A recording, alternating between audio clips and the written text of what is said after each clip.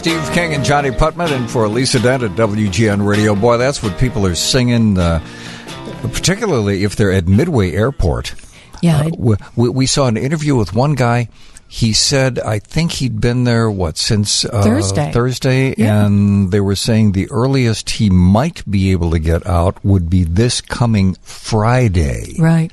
It's really hard to wrap your mind around exactly what happened that caused this meltdown, and it seems to be primarily Southwest Airlines that's suffering, as well as everyone that has a ticket on Southwest Airlines. And full disclosure, we're fans of Southwest Airlines. We fly Southwest, but boy, this is shocking. Somehow the wheels fell off. Yeah, we wanted to spend a few minutes with Peter Greenberg, host of Ion Chicago, Ion Travel, that you hear right here in WGN Radio in Chicago. And Peter is in all these wonderful far-flung places. And Peter, I'm not just saying this, we love your show. Yes. Well, thank you, guys. I appreciate that. And it's nice to finally get to talk to you. We want to know what your take is on what has happened with Southwest Airlines.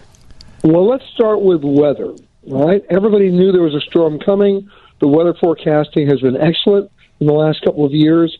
It allows airlines to do preemptive cancellations, to be able to protect themselves, not to mention their crews and their passengers, so that nobody gets abandoned at an airport.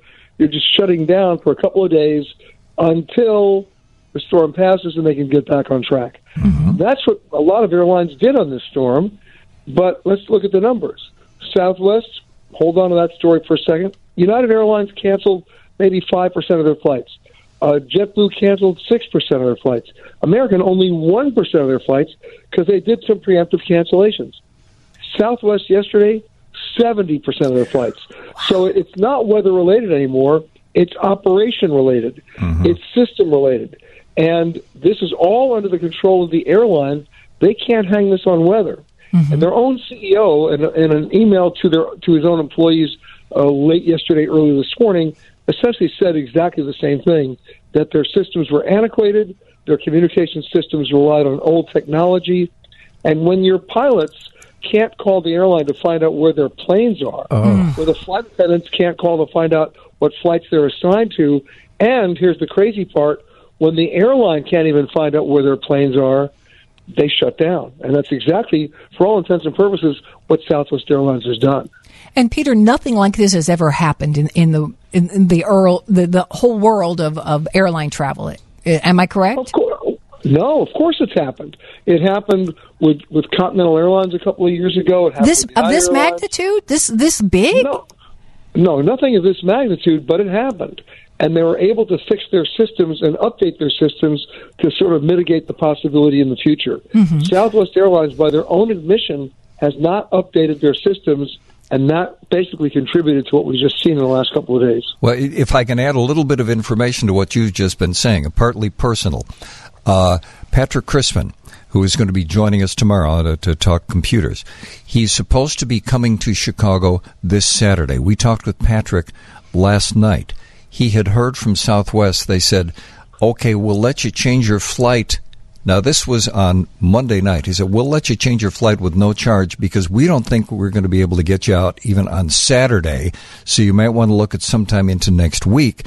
So he's doing that. But also, he said just what you've been saying, being a computer expert. He said historically, Southwest has the worst antiquated computer system of just about all the airlines.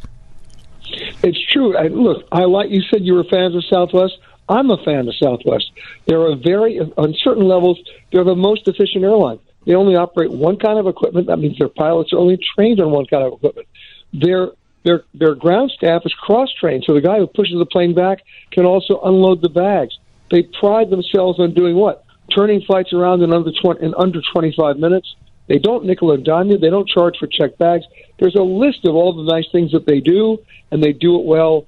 This time, they basically threw in the towel. They did it terribly. Now, this raises a very important issue because, remember, if an airline cancels a flight because of weather, you don't have many rights as a passenger. Mm-hmm. But under the DOT rules, if the cancellation or the delay is caused by something that's totally under the operational control of the airline, that's another story altogether.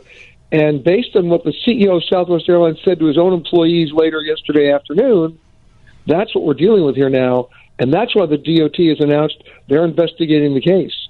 So if somebody's holding a Southwest Airlines ticket or had to spend money on a hotel or meals or other transportation, you better hold on to your receipts.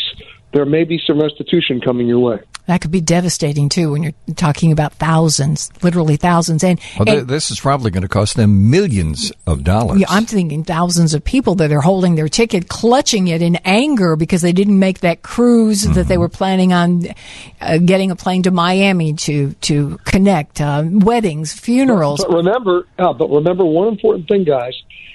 In the damages situation here, you can only claim the damages on the cost of the ticket. Because that's what you contracted them to do, to get you from point A to point B. They weren't involved in your sister's wedding or your business meeting. Proving those kind of damages, it gets into a court situation, very difficult to prove.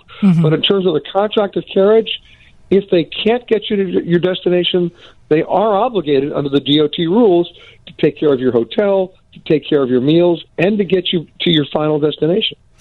And the reality is their reputation is sullied for a very long time, because if people are given a chance to go with another airline, it's quite possible they'll, if they waited for 3 days to get on a plane, or if they didn't get to go to a funeral, maybe they'll think twice about booking with this airline in the future. But Peter, I don't know if you heard what Johnny was saying just a couple minutes ago about some of the other airlines charging enormous amounts of money to rebook people on their flights.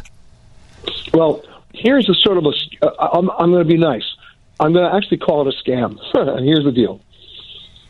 The airlines are offering what they call storm waivers, which allowed people to rebook flights with no penalty at a later date. Now let's get down to the definition of the three words, at a later date.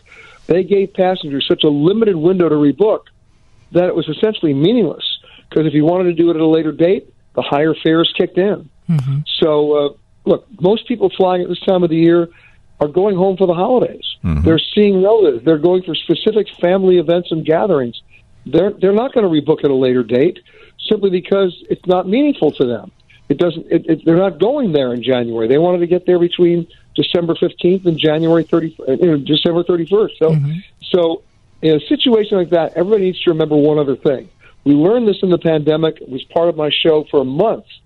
Under the DOT rules, if an airline cancels your flight for any reason whatsoever, you're entitled to an immediate refund back to your original form of purchase, even if you bought a so-called non-refundable ticket. And the airlines don't often volunteer that information. They offer you future flight credits or vouchers. Don't take it. Take the money. Now, we've talked about what has happened and where we are at this point. What are you hearing, or what's your best guess about where we're going from here? How is Southwest, based on the information you're getting, how are they going to pull out of this? Well, they're going to pull out of it. I'm not worried about that. It's a question of how they're going to pull out of it. And they know, this is not exactly a news bulletin, that the DOT is investigating them. And that may result, in fact, I would probably say it will result in some enforcement action in terms of a serious fine against Southwest. Because the numbers of the flights that were canceled by the DOT's own estimation was unacceptable. Now, what will Southwest do knowing this fine is coming? They will do whatever they can to do immediate restitution and pay people back for a lot of their expenses, to do that before the fine is issued so they can mitigate the actual level of the fine. Because the DOT, if they see Southwest acting in doing some goodwill nature here, they will reduce that fine. But I would be shocked if there wasn't a fine levied against Southwest. Are you hearing anything at all about when Southwest may get back on schedule or close to a schedule?